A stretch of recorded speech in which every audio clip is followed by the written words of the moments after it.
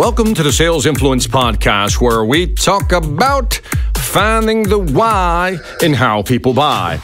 I'm your host, Victor Antonio. Thank you for joining me here in Georgia. It's a beautiful sunny day. I am in a good mood, so I hope you are too, because today I want to talk about how do we guide our customers? How do we provide a guiding experience? Now, listen to this phrase. Customers want to be guided, but they don't want to be told. Let me say that again. Customers want to be guided, but they don't want to be told what to do or what to buy. So what is our job in selling? Our job in selling is to look at the choices in front of the customer and guide them, funnel them to a decision-making point where they can actually make a buying decision.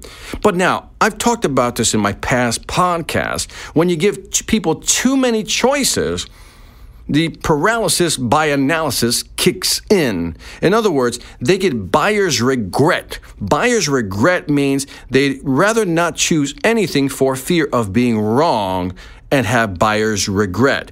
That differs from buyer's remorse. Buyer's remorse, you just hate the fact that you actually bought something. Buyer's regret is that when you're presented with options and you're overwhelmed in terms of how to make a buying decision, you rather not make a decision and regret it than make a decision and fully regret it. Now, if you heard my past podcast, you know I've talked about this Stanford University experiment. Let me go through it again, and then I'm going to really talk about the guided experience. In that experiment, they had, jams, jellies, right? They had two tables set up, one with 24 flavors, one with 6 flavors. Which one sold more? Obviously, the one with 6 flavors. In other words, only 3% of the people who approached the 24 flavor table bought versus 30% who approached the 6 flavor stand, right, or table. Why? Because in the 24 flavor scenario, there were just too many options, and the customer brains just locked up. Their brains just locked up. So what is our job? Is to funnel everything down from 24 all the way down to 6, maybe even down to 3, and maybe down to 2. In other words, funneling makes sense. Now, let me give you an example, and then hopefully this will tie into how you can improve your selling. Have you ever been to a hotel? And let's say you go downstairs to the concierge, right? The concierge, you ask the concierge, look, I'm looking to go out to dinner tonight. Can you recommend a place? Right? We've all been in that situation. If you've traveled enough, you've been in that situation like, where would be a good place to eat? Now, let's say the concierge can respond one of 3 ways. The first one is, I know the ideal place for you. And let's say you're looking for a good steak. And he'll say, you know what? I know the ideal place for you. Calls a taxi and just shoves you in the car. Option 1. Option 2, they say, well, look, here are 6 places you could go for a great steak. Let me know if you have any questions. That's option 2. Now, option 3 is the concierge will say, well, tell me what's the occasion. Is this business? Is this personal? Is it family? What are you looking for? And then you give the concierge your information, and he says or she says, based on what you've just said, here are 2 places I would recommend. And the first one would be my first recommendation. Which option would you take? How would you like to be guided? The first one was, let me repeat them again. 1, I know a perfect place for you. Here, just get in the taxi, go there. That's option 1. Option number 2, here's 6 options.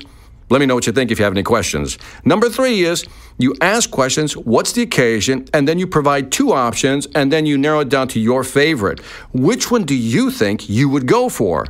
Well, if you're like most people, you would go for the 3rd option. You would be more open to that option. Option number 1, where they just tell you to get in the car and you know the ideal place, you had no choice.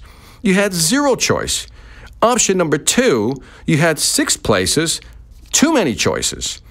Option number 3, they asked you questions, qualified what you were looking for, and then provided you with 2 options and let you choose from those 2. Now, think about this. Sometimes when we're talking to our customers, we sound like one of these 3 scenarios. For example, in sales, you're talking to the customer tells you a couple of things, and you say, Mr. Customer, I know what you want. Here it is, right? That's almost like saying, get in the taxi, I know what you want. And sometimes you're in the presentation and you say, Mr. Customer, here are 6 products we offer. Which one do you think your company can use? Yes, I've seen that presentation. Here are 6 products we offer, and what do you think you need right now? And the customer's like, I don't know what I need right now. But the third option, which is how true salespeople sell, is to say, tell me what you're looking for, tell me what your pain points are, and then make a recommendation. Narrow it down to 1, 2, or 3, maybe 3, narrow it down to 2, and then help them decide or guide them to which one you want them to choose. This is a much better selling experience. So what you want to do, going back to the original statement, customers don't want to be told, but you can guide them. So you can guide a customer, just don't tell them what to do. But in guiding your customer to the right choice, you have to narrow those choices down based on what they tell you they need. Now, I know this sounds obvious, but it's amazing how many times in a sales presentation, I don't see a salesperson funneling me, guiding me towards 2 or maybe 3 options. So I want you to ask yourself, when you're presenting to a customer, do you ask the key qualifying questions? Do you validate or verify what they're looking for? And then, do you purposely guide them towards 2 or 3 or maybe even 1 solution? And again, keeping in mind that customers want to be guided, they just don't want to be told what to do. So, next time you're presenting, remember, guide them, don't tell them. And that is it for this Sales Influence podcast. Don't forget to leave me some feedback on iTunes, Stitcher, or YouTube. You know the deal. I always appreciate hearing your feedback. Also, check out my online sales training platform, the Sales Velocity Academy. If you haven't signed up, why? We got 40 plus courses, 400 plus videos. I'm adding one every month. This is great content to help you sell more. So if you're serious about increasing your sales velocity, go to salesvelocityacademy.com. That's salesvelocityacademy.com. Lastly, I want to thank you for listening. This is Victor Antonio, always reminding you, selling ain't hard when you know how. Take care.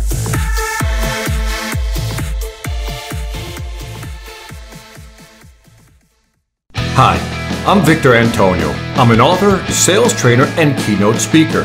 I'm often asked, what makes a great speaker? Is it someone who delivers real content that the audience can use? Is it someone who engages the audience so they're part of the learning experience?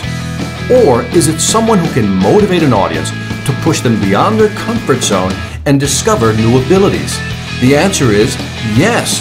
But the most important thing to remember is that I'm not there to look good. I'm there to make my client look good.